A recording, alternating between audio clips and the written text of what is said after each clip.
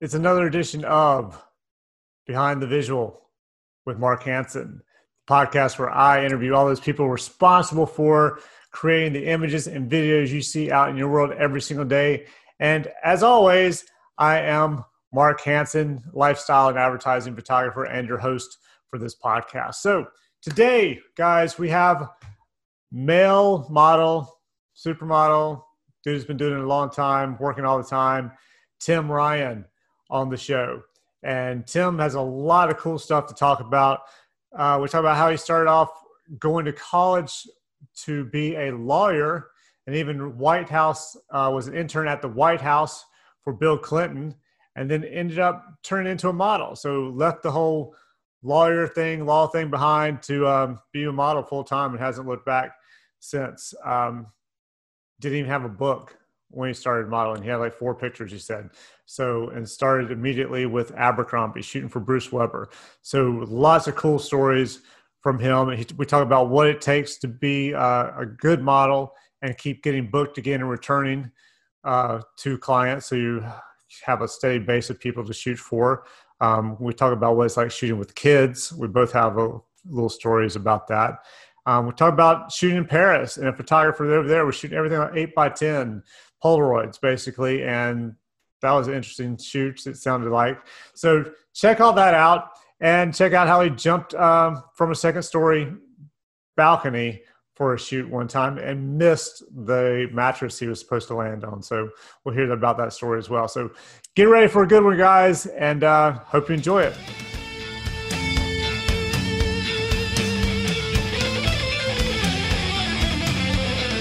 Dude, thanks for doing this. I'm happy that you agreed to do it and had time to do it. That's cool. Oh yeah, I was like, yeah, of course, like straight from the get-go. And then I saw that you interviewed Greg a couple times too, and he's a good friend of mine, and a bunch of other people that I've worked with. So how long you worked with Greg?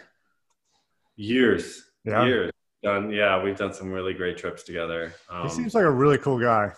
He's so nice, so kind, and just like so, just easy, but at the same time, like, he's at the top of his game, kind of, like that, it's interesting to work with people who are so grounded and so know that they're good at what they do, that they don't have to put on, a lot of airs a lot of times. Have you dealt with that, with the whole, I'm wonderful kind of stuff much? Oh, of course, yeah. All right, well, give me your best one.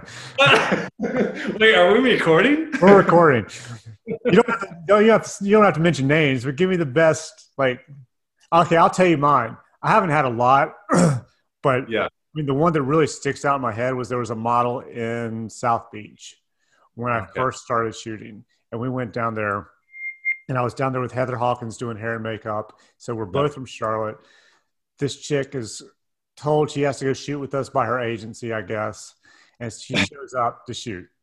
And she goes, well, where are you guys from? And we go, oh, we're from Charlotte. We're from North Carolina. She goes, oh, well, I hope you get something for your books out of this. I'm sure. Yeah. So we shoot this girl. There you go. Yeah, I was like, okay, let's see what we get for our books out of it. So we went and shot her. The agency was very happy with everything. Ran into her on the street about a week and a half, 2 weeks later. She stopped me and told me how wonderful the pictures were, how great they were. If I wanted to shoot anytime, she'd be willing to shoot, let me know. Nice. Yeah. Same thing happened in New York. I guess I walked in looking like I was from North Carolina. And the stylist I ended up working with there, he was like, man, when you first walked in and told us you were from North Carolina, everybody named you. She's like, just give them somebody. Hopefully we'll Who we got? Get the bottom of the bed. Yeah, just give them whatever. And then he was like, you ended up being really good. Everybody was really happy and surprised. I was like, well, thank God. Yeah. I mean, I think the one thing, and especially on the model side too, is like you find like a lot of models, like, they try and put on something that maybe they're not, or they're uncomfortable, or they're nervous. So they do that, they have to throw that there to kind of like push off like that nervousness.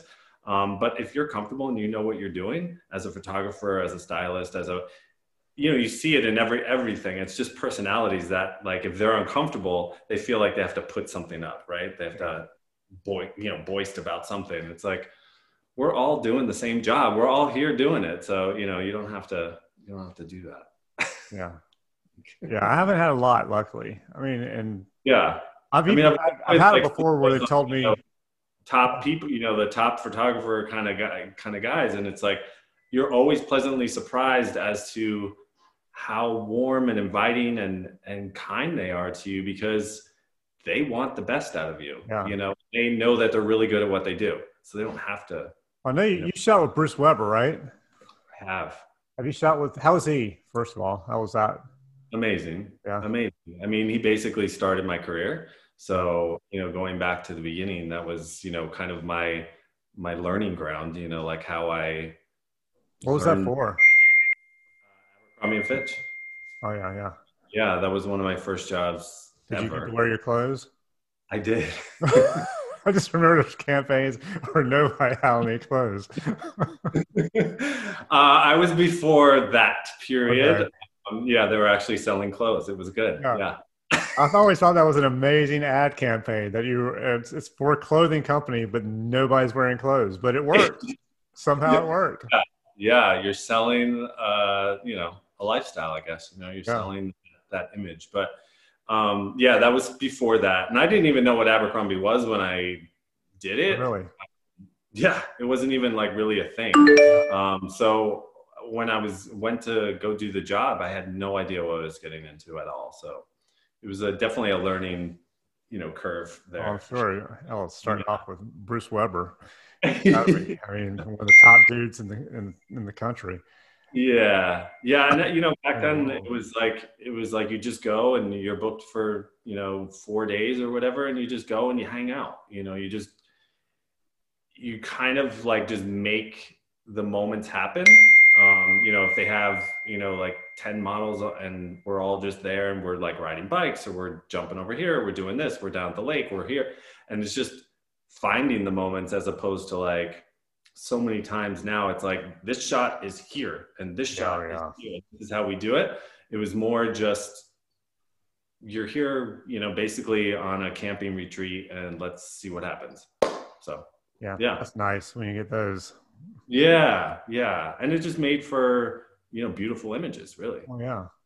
Yeah, because you ever work with Steven Meisel? I have not, no.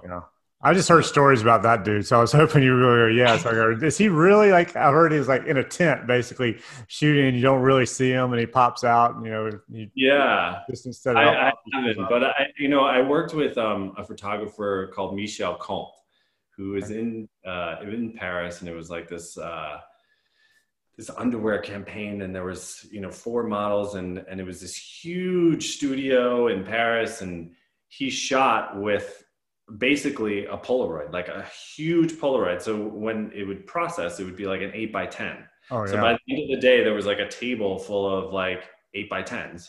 Wow. And that was the campaign. That's how we shot it. It was just like, hold it. That was it. Like, it was like, back in the, I don't know, the 20s or something, like, oh my God. It was amazing though, because he was that good, Was that one where he because I've heard of guys doing this where they just put you in the exact position, pose they want you in, you hold it, they shoot it. There's no like pop, shoot another one, shoot another one. It's no. It was boom, that was it. Yeah. And so just having that precise moment, what he just was like, that was it. And that's so the couple was there, and they had to choose from a table full of Polaroids, and that was the campaign. That's pretty impressive, though, man. Yeah. It was a different way, a different time, I guess, too. I don't think you could possibly do that now. Yeah, no. I can't see too many art directors going, "Oh, one big Polaroid." Sure, that'll work. It was everywhere, I mean, it was awesome, black and white. It was cool. Yeah. Hell, the dude probably got paid God knows how much, a ridiculous amount of money too for it, just because he shot 8x10 Polaroids or the equivalent. You could do something interesting, right? Like make yourself, your little niche thing that you do. And maybe I'll make mine where I shoot everything with my iPhone. Yeah. Everything's self-portrait mode on my iPhone. Hey, it's not bad. You never know, man. With the, what was it, the new one, the 12, supposedly it's got some kind of, I don't even know what's on it, some kind of Dolby something lens or something. I don't know. It's amazing. I mean, I don't know how they can make it better. You know, it's like every time it comes out, it's like that's why people buy phones now. You know, it's because of the camera. So, although I have an art director friend, producer, she keeps telling me that what's the other? It's not the iPhone, it's the other operating system. Whatever that was called. I don't know. Anyway, so say she got like a Sony or a Samsung or whatever. She said that camera was better than the one on her iPhone. Yeah. But then the iPhone's supposed to be getting better each time. So who knows? My phone is caught up. But yeah, for a while I've done that before where I'm like standing next to somebody with a Samsung or something and like take the same pictures at sunset or something, and then you know, you look at theirs, you're like, wait a minute, what? Yeah. Nice. I don't know where you. Yeah, they just keep getting better, man. So eventually, who knows? Yeah. I know people are shooting stuff on their iPhones, like videos. Oh, yeah. Shooting full-on videos all the time. Sure. I mean, you know, you have a gimbal, or you know, now with drones and stuff too, it's like amazing what you could do. Oh yeah. You know. I was at a shoot the other day, and I was just shooting behind the scenes, and they had like two other people, and they both had iPhones on gimbals, and they were just kind of walking around shooting everything with it on the gimbal. Yeah. I guess it worked. I mean, it's good, you know, like the amount of resolution on it's not bad. Oh yeah. You know, my son's super into droning and stuff too, so. Oh yeah? Yeah. Hey, what's that dinging that keeps popping loud as hell? It's a ding. It's dinger. I don't. How do we stop that from dinging? All right, right there. That was it. You hear it?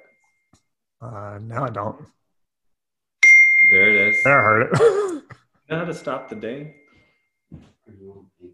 Yeah. Text messages. Sorry. It's all right. We pause. Yeah. What time? I'm going to shrink this down and see what time it is. So tell myself about 10 to 11 minutes into it.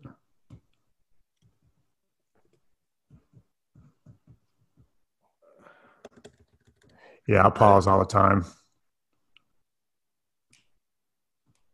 Can you disconnect your phone on there?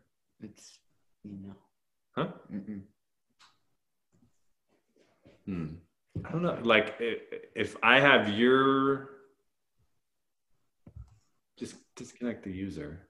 I don't know if it'll take you away. You can't do that. Yeah, it'll be all right. Because the volume's up because of you, but it's connecting to here. Right.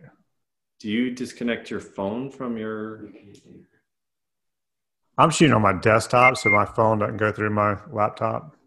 I mean, it doesn't go through my desktop. All right. Yeah, I don't know how to make that stop because I am on set. My digital tech will be using my laptop. Yeah. And like I'll start getting text. And there was one time it was like, so who's this Robert guy? Are you guys gay or what?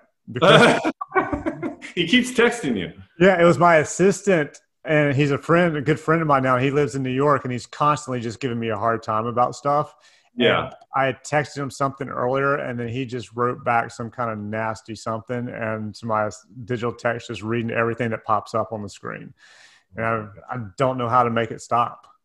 Yeah. Let me see, like ringtones or something. I'm sorry. I should have done this before. That's all right, man. I mean, that's kind of stuff you don't even think about till it starts happening. Yeah. And it's no big deal. All right. Allow notifications off. So maybe that'll help it. Let's do that. Let's see if that worked. All right. Cool. Is that your son? Yeah. And your digital tech? My tech. Your tech, yeah. How does your family feel about you modeling? Since I guess you've been doing it their whole lives, so they don't know any difference. How do they? I mean, I've been modeling for since before they were born. So as far as my kids are concerned, this has always been my job. My wife, we went to college together, so we've kind of lived through like 3 different lives together, like just going through college, and then we moved to California for a little while, and then moving back and have a family and getting married, and that whole thing. So it's a whole nother part of life. So it's definitely it's not necessarily the easiest thing, because I'm not 9 to 5. I'm not going to the same place every day. But it's always what I've done. I mean, I always kind of equate it to like, if I was a salesman and I had to go to Memphis and then to Charlotte and then to Miami or whatever, and I was selling, pencils or whatever, it's the same kind of thing. I mean, that's what I do. So. Are you living in New York? Jersey. Yeah. So we live like 45 minutes, an hour outside, Lake Town. Yeah. It's nice. So you can have it's a nice house. balance, both, the city and have it there, because, I need it to be there, but being able to be out here, and there's like rolling hills and lakes and boats and, that all kind of thing. Much better. Yeah. Yeah, definitely. I mean, and especially during COVID and all this, it's like, oh, thank God, I feel so bad for, people being in Manhattan and having to deal with, all that. It was really bad. That's some friends, and they were just talking about how terrible it was. Yeah. Being in the city. Yeah. Did you have a lot of time off during this COVID thing, or did it not affect you very much? I mean, in the beginning, it was like, a scramble. I felt like agencies were really trying to figure it out and how to move forward and how clients would want to try and shoot. I had clients who reached out to like actually have me shoot the stuff, like have me wear it, but also have, some, like it's just kind of make it work here. So that was interesting. Yeah. Just trying to like finagle through that. And just like casting and stuff is changed, immensely, and how all of that is at home now too. So, just having lighting and, the equipment and doing all that is a whole nother thing too. So everything is kind of taken on a new form. I don't know if it'll stay that way, but, so like maybe March, April, May in there. Yeah. And then slowly, I was like traveling and driving a lot, just to like get to where I had to go. But a lot of clients, even like Belk down in North Carolina or Wrangler or any of them, they were saying that they couldn't, it's a policy that they couldn't hire anybody from the tri-state area. So I was kind of out of that, I was out of the market. That wasn't going to happen. So I had to, kind of finagle what I could do. Well, that's what Greg was telling me when LL Bean did their shoot, that they only had like 5 states they could choose models from. Luckily, one of them at the time was New York, because it was when New York had gotten like they were the best in the country. Yeah. Yeah. So it's funny how it's kind of flip-flopped now, it's just, it's up, it's down, it's here, it's there. And unfortunately now it seems like everywhere is kind of up, but it was interesting to see like how people were just trying to figure it out, and if they could figure it out and how to make it work. I mean, I was like sending like a lot of stuff they were doing was, we want to hire like a whole family that's actually together, or a couple or whatever. So, and my kids, and my wife, we've done jobs together since they were 3 months old. I mean, I did like, a baby magazine thing with my son, and he was like, like this big. It was, it's crazy, but it's that kind of stuff was kind of actually great, because it was so, it's like built in, it's here, we're and we can make it work. So yeah. That part's cool. We did a job for a boat company, and it was, the best way to quarantine too is like selling boats, right? So we were, on boats and jet skis, and it was like a week down in Tennessee, so it was great. Sounds terrible. Yeah.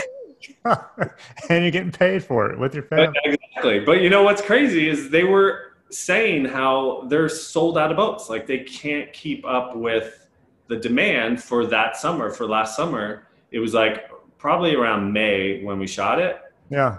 And they were saying they couldn't keep up with the demand for boats, because so many people weren't traveling anymore.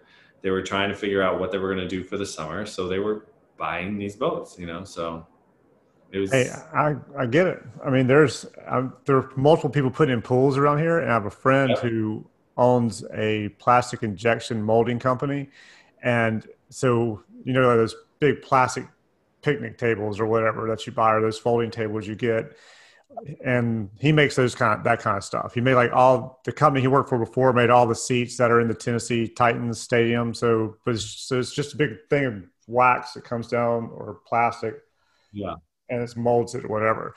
He said since this whole thing started, they've been pumping out like pool supplies, you know, whatever that they need for making pools, because everybody's putting a pool in their backyard.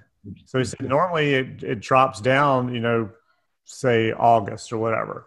And he said it never stopped. He said it just kept going. He's having one of the best years he's ever had. And he said those big plastic signs that sit out in front of restaurants that, you know, look like little triangles. Yeah. He said he started making those. He's gotten to a point where he had another warehouse where there was nothing in it. He just basically kept his cars. He likes to collect cars. And he said he's had to move his cars off into another section because he's having to buy more machines and put them into this place. So, I mean, this thing's been good for some people. I know, it's true. It is interesting how it's affected certain businesses in a positive way, you know, as opposed to like shutting so many down, like restaurants and theaters and stuff like that. Yeah, it's been crazy. All right. Yeah. So where'd you grow up? New Jersey. So all right. So you just live in the same state you grew up. How far away are you home from where you grew up right now? About a half hour. Oh, that's not bad. Yeah. Yeah. Yeah, it's funny, you know, like from moving away and then coming back, I kind of just put like a circle around New York and, you know, how to make it work. And my wife's from New Jersey too. So, you know, it made sense. Where'd you guys meet? In college, University of Delaware. Okay. Yeah. Yeah. You guys from New Jersey. Did you move, when you said you moved out to California, you moved to LA? Yeah. Yeah. How long did you stay there? About 3 years. Yeah. That's a different world, man. It is. I mean, you know, looking back on it, I was so excited to go. I was so excited to be there. And it was like a dream, really. Like looking back on it, it was like, how awesome, like to live in like the Hollywood Hills. I had like a little house. I had, you know, it was so cool. And then we lived out in Pasadena as well. Oh, damn. Like had these orange trees. It was like, you know, it's just a different world for sure. But, you know, when your roots are all here, it's, you know, you feel like you're really out there. Yeah, it would be hard to live other side of the country, I think, when your whole family's, and you grew up on the East Coast. Yeah, everybody's East Coast. So, yeah, it was great. And I love going back. I mean, because, you know, you just kind of get nostalgic about, you know, like this restaurant they used to go to all the time, you know, that kind of thing. Yeah. Yeah, I understand that. What'd you major in college? Political science, pre-law. I was going to law school. Okay, were you going to be a lawyer? Well, here's the deal. So I interned in Washington during my junior year at the White House. Really? And I had a whole plan to like go to law school and go back to Washington and be in Washington. And, you know, I was going to be in Washington. Yeah. Well, that all changed, but I was scouted by a scout to, you know, come to New York, and that was that summer. And I just, you know, one thing led to another, and it just kind of everything changed, you know. And what agency was that with? When I started out, it was with Click. Okay. Yeah. And so they introduced me to Bruce, and then from there, Abercrombie, and then from Abercrombie, he introduced me to Ralph Lauren. So, and that was just a whole nother, you know, world from there. So, yeah. So just the small companies you shoot for, the ones that nobody's heard of. Well, I mean, that's how it kind of the trajectory went. So when I was like, wait a minute, I was going to law school. I had a whole nother plan, you know, but then I was like, I could get paid to do this and maybe make money for law school. Like I had all these ideas of what I was going to eventually do. But, you know, once you get that snowball going, I was like, well, wait a minute, what happened to that idea, you know? So I totally took a left turn, and that was like, you know, having that conversation with your parents, like, yeah, I'm not going to go to law school. I'm going to go be a model. I was like, what? Well, Crazy. well, at the same time, if you're doing Abercrombie and Ralph Lauren, then at least it looks like it's starting out well. I can see as a parent going, okay, that's two. That doesn't mean your whole life's going to be modeling. It may end tomorrow. That may have been all you're ever going to do. But yeah, but thankfully, it's fast forward, here we are, and I'm still doing it. But that it's so funny to how having kids now too, and talking to them about like opportunities and how you make opportunities for yourself. And yeah, be in the right place at the right time kind of thing. I mean, a lot of it's luck, but a lot of it also is just, going with, if an opportunity comes, if you don't try it, if you don't see, if you don't, pursue it, then how would you ever know? yeah. So, I always think, back like, what would my life have been like if I just was like, nope, I'm going to Washington.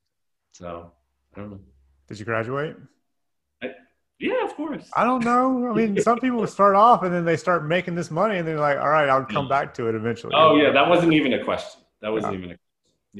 Yeah, for sure. But yeah, I mean, just being, I that whole time period of being down there in Washington was like, intoxicating to me. It was very like, just exciting. And you meet the president? Yeah. So I interned with Bill Clinton. Okay. And I was in the office. I mean, I was there. You meet Monica? She was the semester after me. Okay. No. But I will tell you that I don't know what it's like now or what it was like, but when we were there, we definitely had freedoms to like move around, and we, as having a badge, and if there was some sort of press meeting or something to do, if there was an empty seat, they would pull interns to fill the seat. That's cool. So if C-SPAN was like, filming every briefing that they had, they would pull an intern in. So I would be sitting behind like Tipper Gore and Al Gore, and like they're in a meeting, and so here I am just sitting here like, what am I doing here? Like, how is this even? And after every briefing, like Bill Clinton would come up and shake everybody's hand. And I was like, you know what? I could see how this could happen.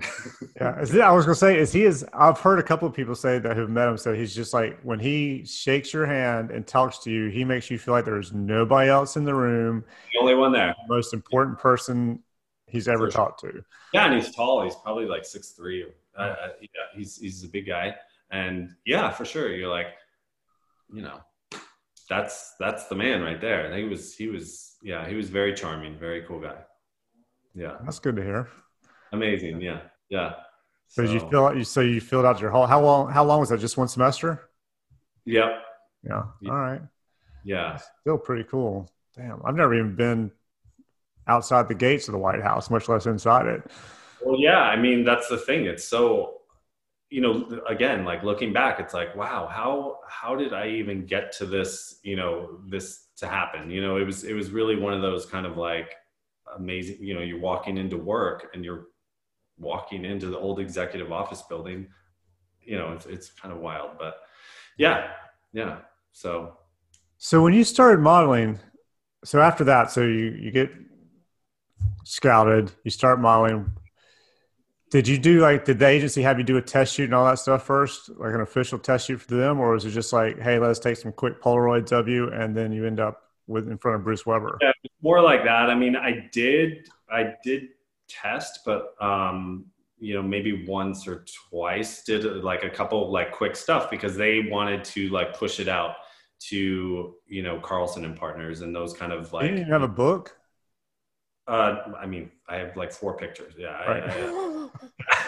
No, I didn't. But like that's what like I always tell like people who want to get in the business too. It's back then it was so much more about being in the room. Like you had to go meet everybody. Oh yeah. You just have an email with like, introducing blah blah blah and this person and it's so just one dimensional. There's no feeling of like this person and how they move and how so back then it was like so much more. There was so much more to getting in the door kind of thing. Yeah. And if you could, then, yeah. I still think that's a big part of this business, though, is your relationship with people and meeting people. Because I've had a few jobs where they found me on the internet and booked me without meeting me, but it's rare. Most of the time, if I'm booking a decent sized job, it's because I've either met the client at some point or somebody who knows me well has recommended me to the client. Right. It's very rarely am I getting these just out of the blue, I've never met you kind of shoots happening. I think, like recommendations and, stuff like that is so important. And that's how you stay in the business too. I think, those relationships, there's the foundation of everything and like how it works. So just continuing forward in the business, if you have a relationship from your first shoot, continue to the next shoot. There should never be a time when I just worked for this one client once and that was it. Yeah. It's always like, okay, so when is the next shoot? Like, when is the next, thing we're doing? And that's kind of how you build a career, really. So yeah, I think that's important for sure. Yeah. Yeah. So when you were first starting out, were you moving all over the place? Or, I mean, were you in New York, then down in Miami, then did you head over to Italy or any of that kind of stuff? Were you moving around? I did, but I never stayed. I never stayed in Milan. I never stayed in Miami necessarily. I think I probably went down for a month once, but then like kind of went back and forth. Back when I was starting too, like Miami was like, there was always shoots happening. So if I would go down for a job, then I would like piggyback onto another job and like, there's clients that are here, so let's go see them. And then you go home and then you come back, that kind of thing. But I never went down for like a season kind of thing. No. Right. And Milan, like I went there, a couple times and it was rough. It was I don't know. It was just, the running around and like, just, it was interesting. Yeah, I've heard Milan can be rough from some people. Yeah. It's kind of just a different, well, going back to when I was there, it was like, a different way of doing business too. And it was so like fashion and, like it was just, I don't know, it was just different.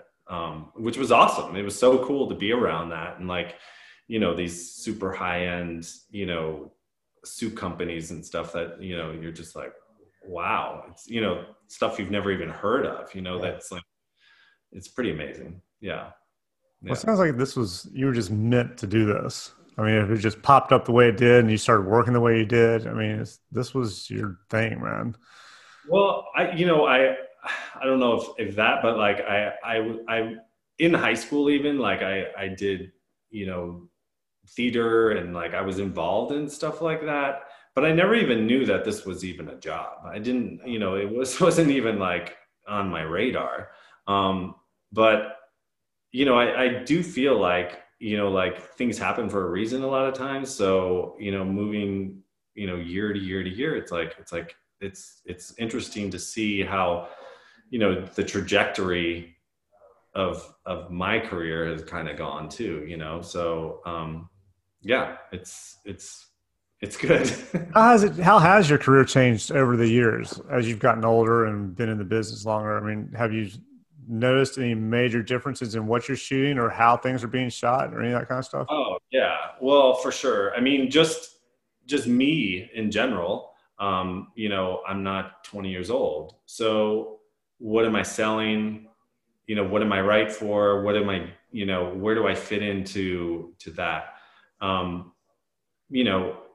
Selling Abercrombie shorts is different than selling Rolex watches or something like that. It's like a different person. It's a different client, like resorts and stuff like that. It's a different way to be in the business and a different side to the business as well. So I think, just the way the business operates too is so different. The way agencies operate is so different. Like to be involved so heavily in the industry for as long as I have, to see how an agency operates and to see how just, you know, from shooting film to shooting digital to, you know, not shooting Polaroids or any, you know, like all that kind of stuff. It's just that all has changed, and how the change in the market also has changed in that there used to be, in America alone, there was probably 20 huge department stores. They no longer exist. Yeah.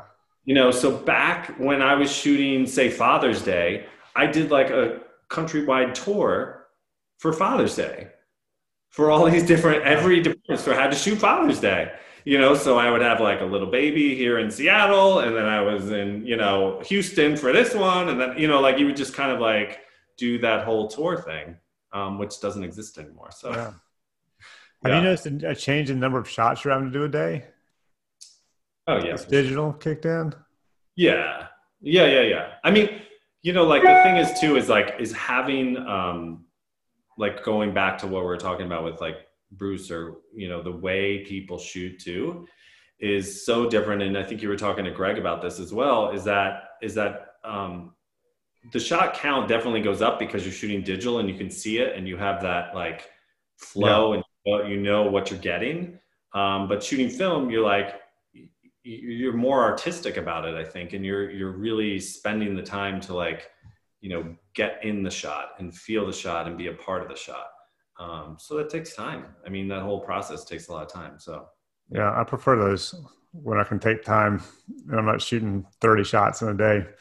yeah. Yeah. I mean, it's just, well, and it's also like, are you shooting campaign imagery or are you shooting .com? I mean, that's a total beast, you know, it's like different things. And I think, you know, you try and do whatever you can do on a white seamless, but if you're out on a yacht somewhere in the Caribbean, that's a totally different shot, you know? Oh, so, yeah, completely. And the creativity is there a lot more, I think, when I'm out on a yacht shooting. Yeah, or just on vacation, like at a farm somewhere, or you know, like whatever you're doing, you know, I think it just adds so much to a shot, you know, no matter what you're selling. So yeah, I agree. I'd like to talk more clients into it, but budgets, you know. I know. Always got a budget. Yeah, for sure.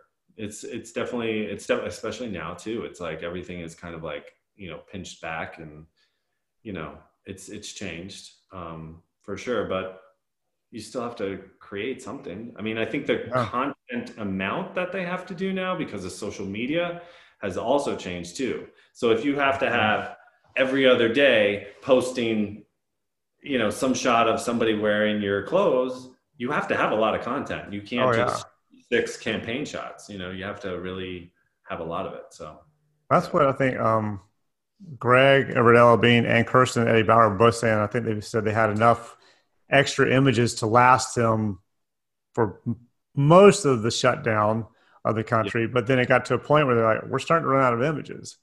We have to start shooting new stuff. We can't just keep picking different shots from what we shot, you know, for last year. Yeah. And I think, you know, just seasonally it has to change, right? Like you can't have the same shirt from fall. I mean, you can't, like, it doesn't continue.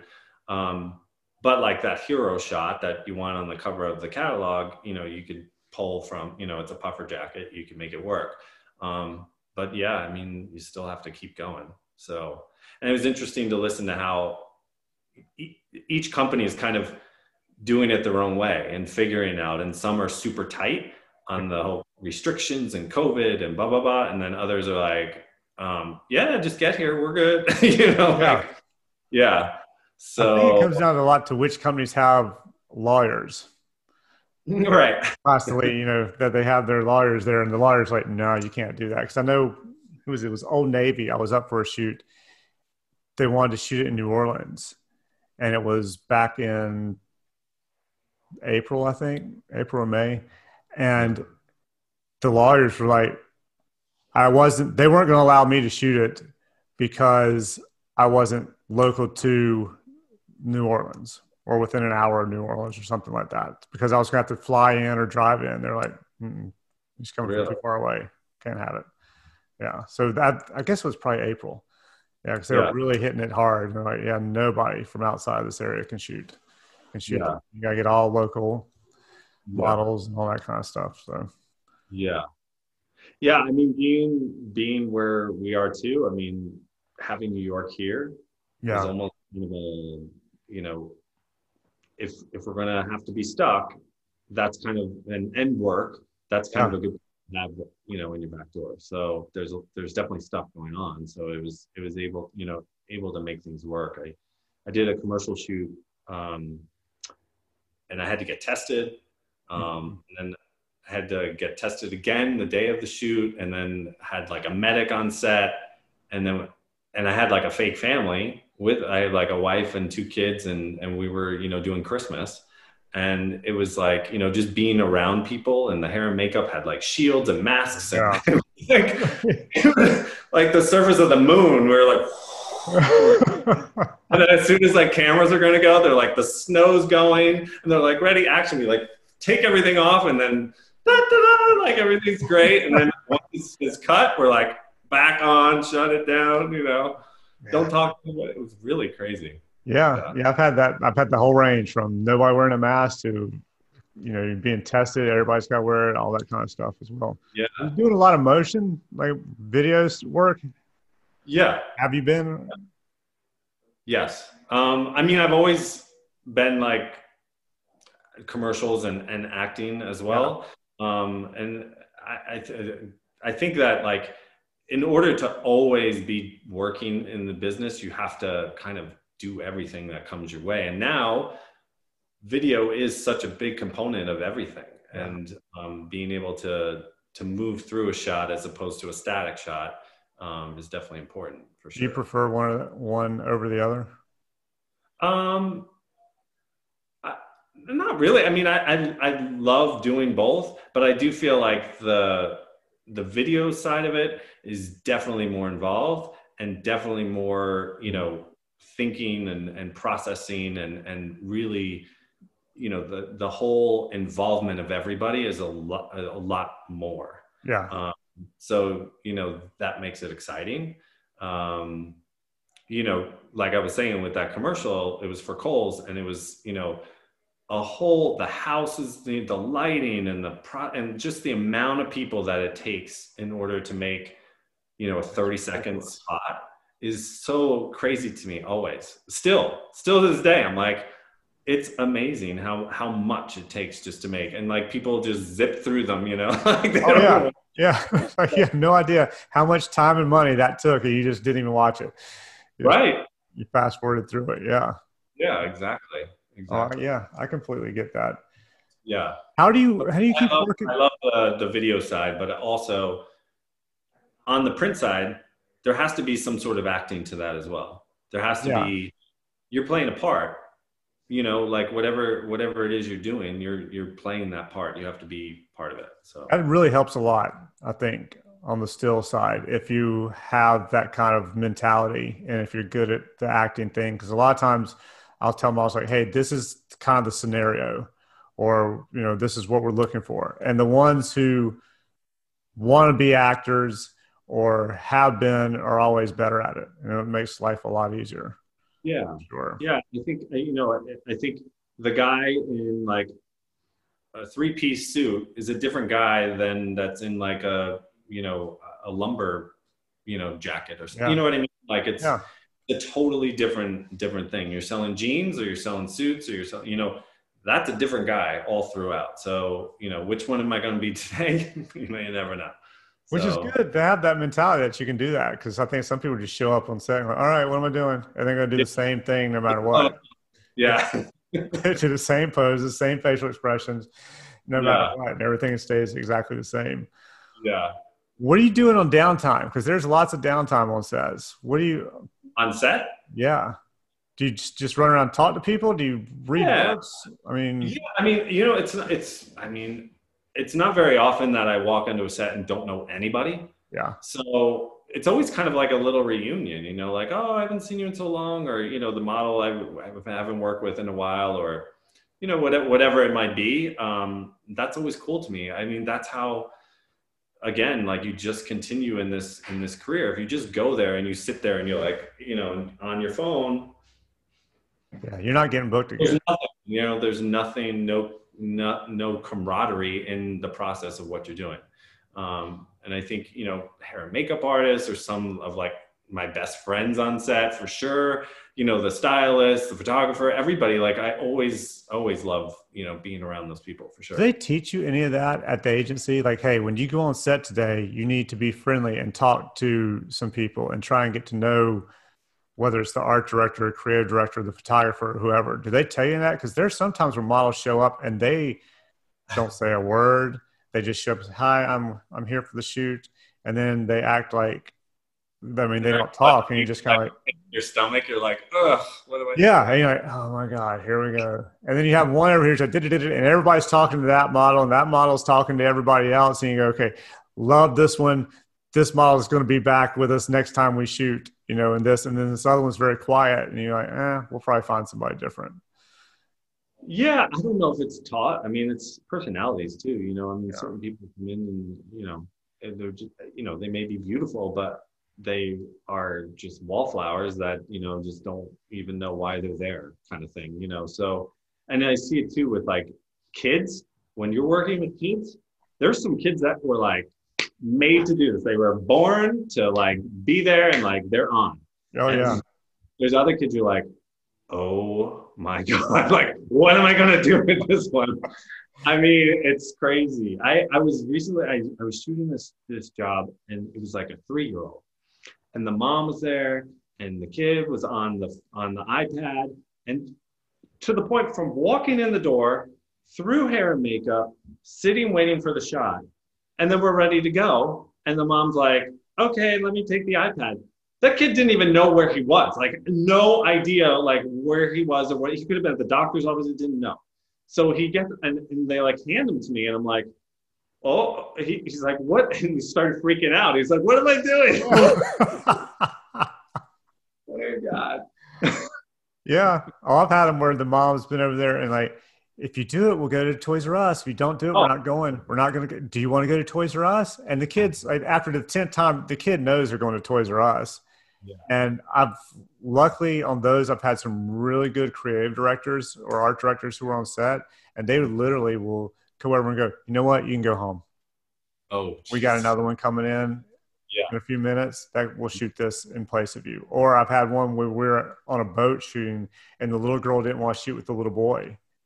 And the art director, producer, she came over and was like, come here, honey. So she took the little girl off to the side. She's like, do you want to be in these pictures? She said, yeah. All right, well, then you're going to go hold his hand, and you're going to be in the picture beside him, or else I'm going to send you home. Which one do you want to do? And the girl was like, okay. And she went over, and all of a sudden, totally different kid. Yeah. I mean, you couldn't tell that she was scared of being or didn't want to be near that boy anymore. All of a sudden, it was all good. They know how to work it for sure. But then you have others like you're just like, oh my God, the energy, and they're on. They know what it is. They know what, it's like, it's so good. Those kids amaze me.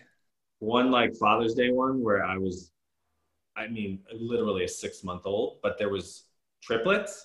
So they hired the triplets so that when the first one got tired and started or needed a diaper changed or whatever, they just put another one in. So I was like, not a fresh one. Oh, that's good. Yeah. Oh my God. Damn. Hey, so tell me, what's been like one of the favorite places you've shot? Favorite shoot. Yeah, there's so many cool spots. I would have to say Dubai was pretty amazing. Oh, wow. Shooting there was pretty just overwhelming. The location was just stunning, alone, just being there. Who was that for? So that was with a photographer, Steve Boudet, and we shot for a resort there. Oh, nice. Flew all the way from here to there to shoot the Hey. I know, it was crazy. But then the day after we did that shoot, we did an editorial shoot, and he wanted to do a men's story out in the sand dunes and doing all that with camels. Oh, wow. Huge sand dunes, and then they had these trucks that would go over the sand dune. So he wanted me like like Indiana Jones, like coming down the sand dune with a truck, this guy driving a truck, like sand flying everywhere and me like running down. It was insane. Yeah. Once in a lifetime for sure. It was really cool. Those are some Cape cool Town, shots. Cape Town too, which Where? was awesome. Cape Town, South Africa. Oh yeah. Yeah. That's on my list of places to go, South Africa. Oh my God. It was amazing. Just such a cool city vibe, but like the ocean is there, and we did a whole safari thing. Shoot, it was for an Italian company, so I mean they knew how to do it for sure. It was pretty cool. I was there for like 10 days, and yeah, it was a good long flight. Oh yeah, how long is that flight? That's the thing is keeping me from doing it is the flight. Well, I don't know what there is now, but there was a direct flight on South African Airlines, double-decker, huge plane from Atlanta direct. Oh, wow. And how long was that? I don't even remember. It was long. It was like 18 hours. Yeah, it was long. It was a day for sure. God. Yeah. So where do you vacation? If you've been everywhere, where do you go on vacation? I mean, we love like beach vacations. Yeah. We have family out in California as well, up in San Francisco. So like Tahoe and that kind of stuff. And this summer, actually, we had a whole itinerary trip planned to do the coast of Italy. So go up from Naples and Cinque Terre and all that, but it got canceled. Yeah. So my daughter was supposed to do a study abroad in Rome for the summer or half the summer. Yeah. And it got canceled. Yeah. And then we're planning on going to Greece. My youngest graduates from high school in June, and we were planning on going to Greece this summer for that, but I don't know if they're going to let us in or not. I haven't booked a flight yet. I'm thinking maybe I go ahead and book the flights and then we'll see what happens. Yeah. The airlines have been well, back then when I was trying to get like refunded for them, they were not having it because they had so much going on for like April, May. They didn't want to hear from me about August, They were yeah. But eventually I ended up getting refunded for it all. But and the Airbnbs and all that stuff were super accommodating. But yeah, I don't know. I mean, hopefully come next summer we'll be able to be normal again with the vaccine. So. Yeah, because I'm ready to go somewhere, do something. Yeah, I know. Travel's going to be like pretty crazy then, though, because people are so like pent up to. Oh yeah, that's the thing I'm a little worried about. It's like going on vacation, everybody's there because they're all tired of being at home. Yeah, for sure. Did you book that flight with cash or points? So I had a voucher was half of it, and then cash as well. Okay, yeah, because we were going to book. What's that? Oh, I was going to book the Greece thing. We have enough points. I was just going to book all four of us on points. I'm a little worried that they're going to be like, no, we're not giving you your points back. Well, I think they would. I think they would, but I'm going to call and check on that. Yeah. Before. I had a job where, because I'm flying all the time, that, sometimes they'll offer like a voucher if you can, take the next flight or whatever. Yeah. And I had a job that we were in Traverse City, Michigan, like the Upper Peninsula. And there was like one flight back, and the whole crew, everybody's there waiting. And it's this tiny little airport, and they needed to get this plane out, I guess. And it was full. Yeah. So they're like, we're gonna put you up and we'll give a voucher and blah, blah, blah. And they said the voucher is going to be for $2,000. And I heard that. I was like, did she just say $2,000? I like ran, I like knocked over some little kid. Get out of there. Yeah. I'm here. So yeah, I got a $2,000 voucher and they put me up for the night, and then yeah, I'd take that too. Yeah. Every time I've had an opportunity to take a voucher, I've literally been on a flight where I had to take that flight to get to where I was going, that I couldn't take it. Yeah. Because there was usually it starts at like 500 or 600, something like that, and you're like, oh, maybe 2,000. I was like, yeah, 2,000. I'd have been on it. I saw something the other day. My wife sent it to me. Said that really they have to pay you cash if they bump you off a flight. Maybe it's if you get bumped and you don't volunteer. So I guess if you get bumped off, they can go, sorry, but here's your voucher for $1,000. You go, no, I want my cash. And they have to pay you cash and put you on another flight. But I think that's if they actually push you off the flight and like, hey, sorry, you're not, I know we had you booked, but you're not going to be on this flight. I'll take the next one. Yeah. Nobody offered me cash, but I'd take the $2,000 voucher in a heartbeat. I know. That paid for like half of Italy, which was, worth it for sure. For sure, man. Yeah. So being a male model have you been, because I know a ton of female models and some male models, but the male models and I never talk about it, but I've heard it from female models about harassment and all that kind of crap that they get, or like Brooke Hall, we were talking, and she said that when she first started, the agency would send them to go to dinners and have like limos come and pick the girls up, and some of the dinners with all these like 40, 50-year-old fat rich dudes, or send them to parties with these guys. And she's like, one of them, like they were auditioning for something, and in the audition, they kept going, so what's your bra size? Do you like to party? Are you into are you comfortable in a bikini? And she was like, none of this makes any sense to me. So she was like, I don't party. I go to church every day or whatever. And said her friends went over, and it ended up not being a shoot. It was for some rich prince dude, Saudi dude or something. And they weren't allowed to leave the place. And then the girls ended up having to call their boyfriend and all this stuff. So I didn't know if guys, I've heard like maybe one or two dudes experiencing something where there's some kind of harassment, but have you ever, is it something you hear about a lot with the other male models? Not really. I think on the guys side, it's definitely different. I mean, everything about the business is different on the guys. The girls start out so young, a lot of them, and they're, naive and just like, I mean, I feel terrible that that's the way the business definitely was years ago. I don't know if now it's so like that. I mean, I'm sure there is princes out there. Gotten better. Girls, I mean, I'm sure, but it's definitely different on the men's side. I think the only thing I will say is like if there's like sexual advances from photographers or something like that, but that's. Yeah. Well, I figured, I was on a shoot. The male art director, sexually harassed the male models to the point where they all complained to their agency. I didn't know what was going on. I knew he was messing with my makeup artist, because my makeup artist, he came to me and was like, dude, you got to get this guy off me. Really? And he said, I can't take it anymore.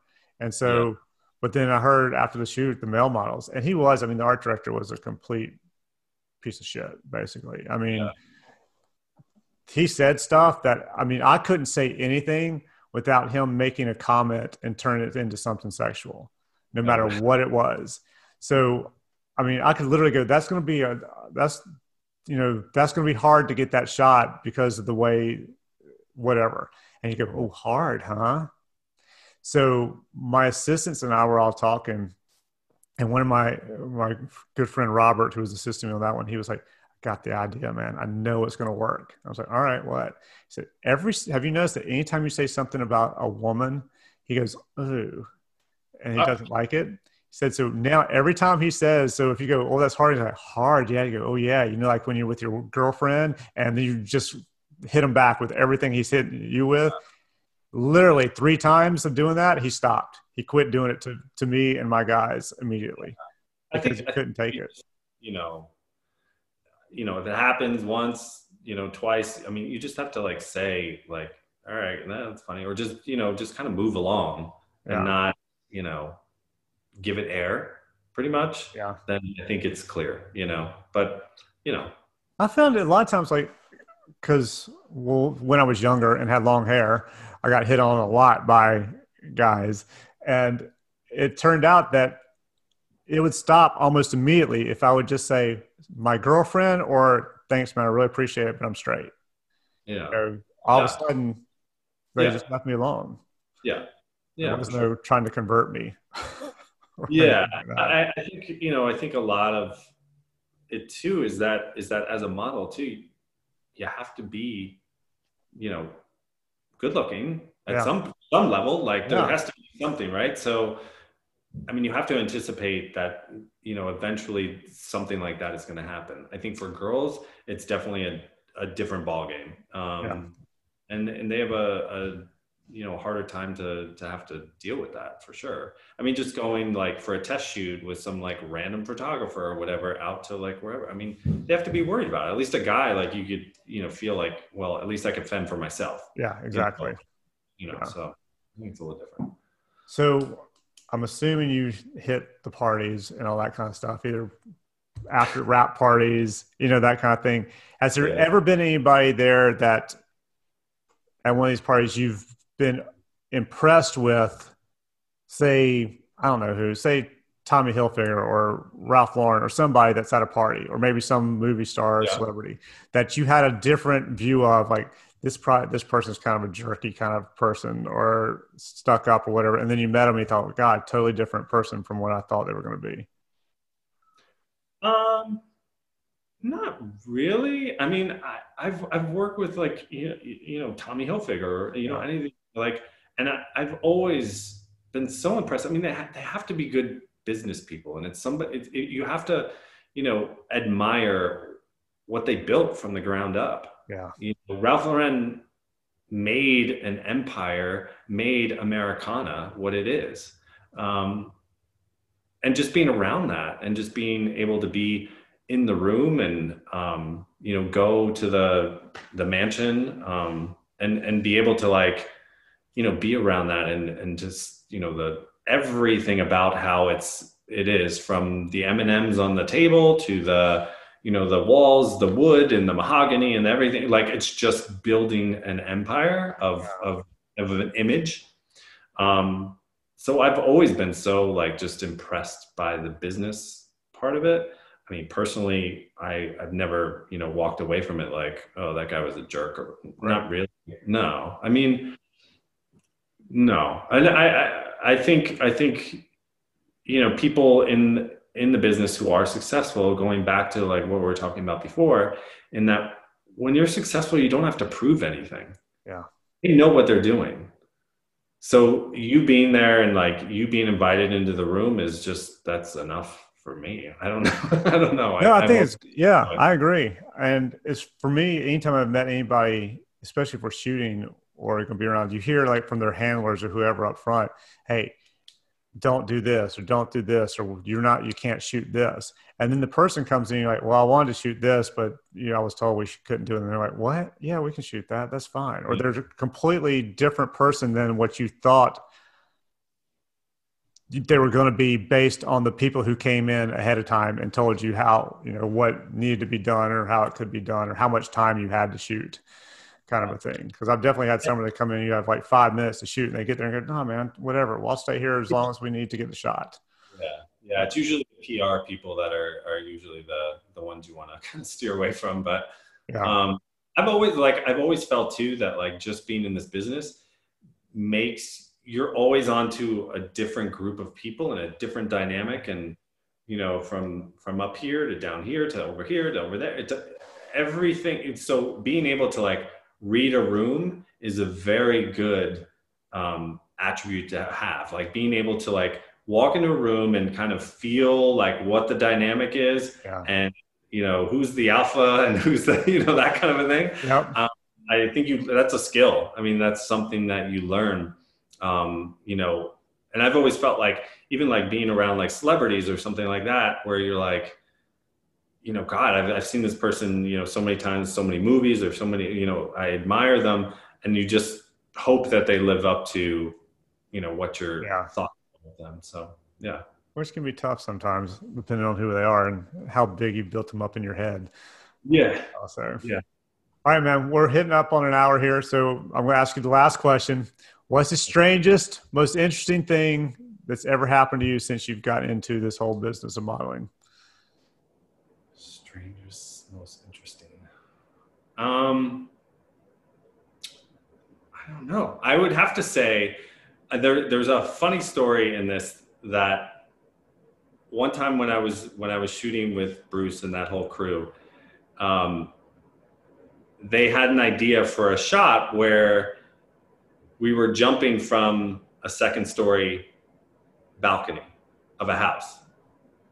And of course, me being me, I'm like, yeah, I could do that. Yeah, let's do that. That's a great idea. I'm not a gymnast. I'm not like, whatever. But we had there was a mattress to jump on, and then the entire crew of probably 60 people. And I get up there and they're like, okay, we're ready. And I'm like, oh shit, what did I do? So I jumped and I missed the mattress. I didn't make it all the way to the mattress. So I heeled right into the ground. Yep. And for the rest of the shoot, I was walking like this. Oh my God. Yeah, it was crazy. Wow. Was crazy. I'm surprised you didn't break something. So at least I know. Yeah, stop, drop, and roll. But it was crazy. Looking back now too, it's what was I thinking? But I was like, hey, they said that, it'd be a great job. Let's do it. Let's do it. So. And how old were you? Stupid. Yeah. 21. Yeah. Yeah. At that age, I can do it. And then I'll fine. But that's kind of the thing too. As a model, you're in situations sometimes and people are like, oh, can you scuba dive? Can you ride a horse? Can you do this? Yeah. It's always yes. You always. Yeah. So, yeah. So I knew a guy who he was telling me he was up for a job and they asked him if he could play golf. Yeah. And he said, absolutely, I can play golf. Never played golf in his life. So he hired a golf pro to work with him for 2 weeks before the shoot. And so he paid this dude. He was going there almost every day, working and working and working. Got to the shoot. And he was had his clubs. He was just I want to shoot this first. I want to shoot this first. He was so nervous about it. Well, they waited till the end of the day, and literally all he had to do was take the clubs and put them into the trunk of a car. But for some reason, they wanted to know if he knew how to play golf. Yeah, we want you to be authentic when you do that. Yeah, you need to put them in authentically, not just like somebody who doesn't know what they're doing. Just dump them in. Dude, thank you so much for being on here. Everybody watching, listening, like it, thumbs up it, comment, subscribe to it, and keep on listening, and I'll keep on doing this thing. Thank you, guys. All right.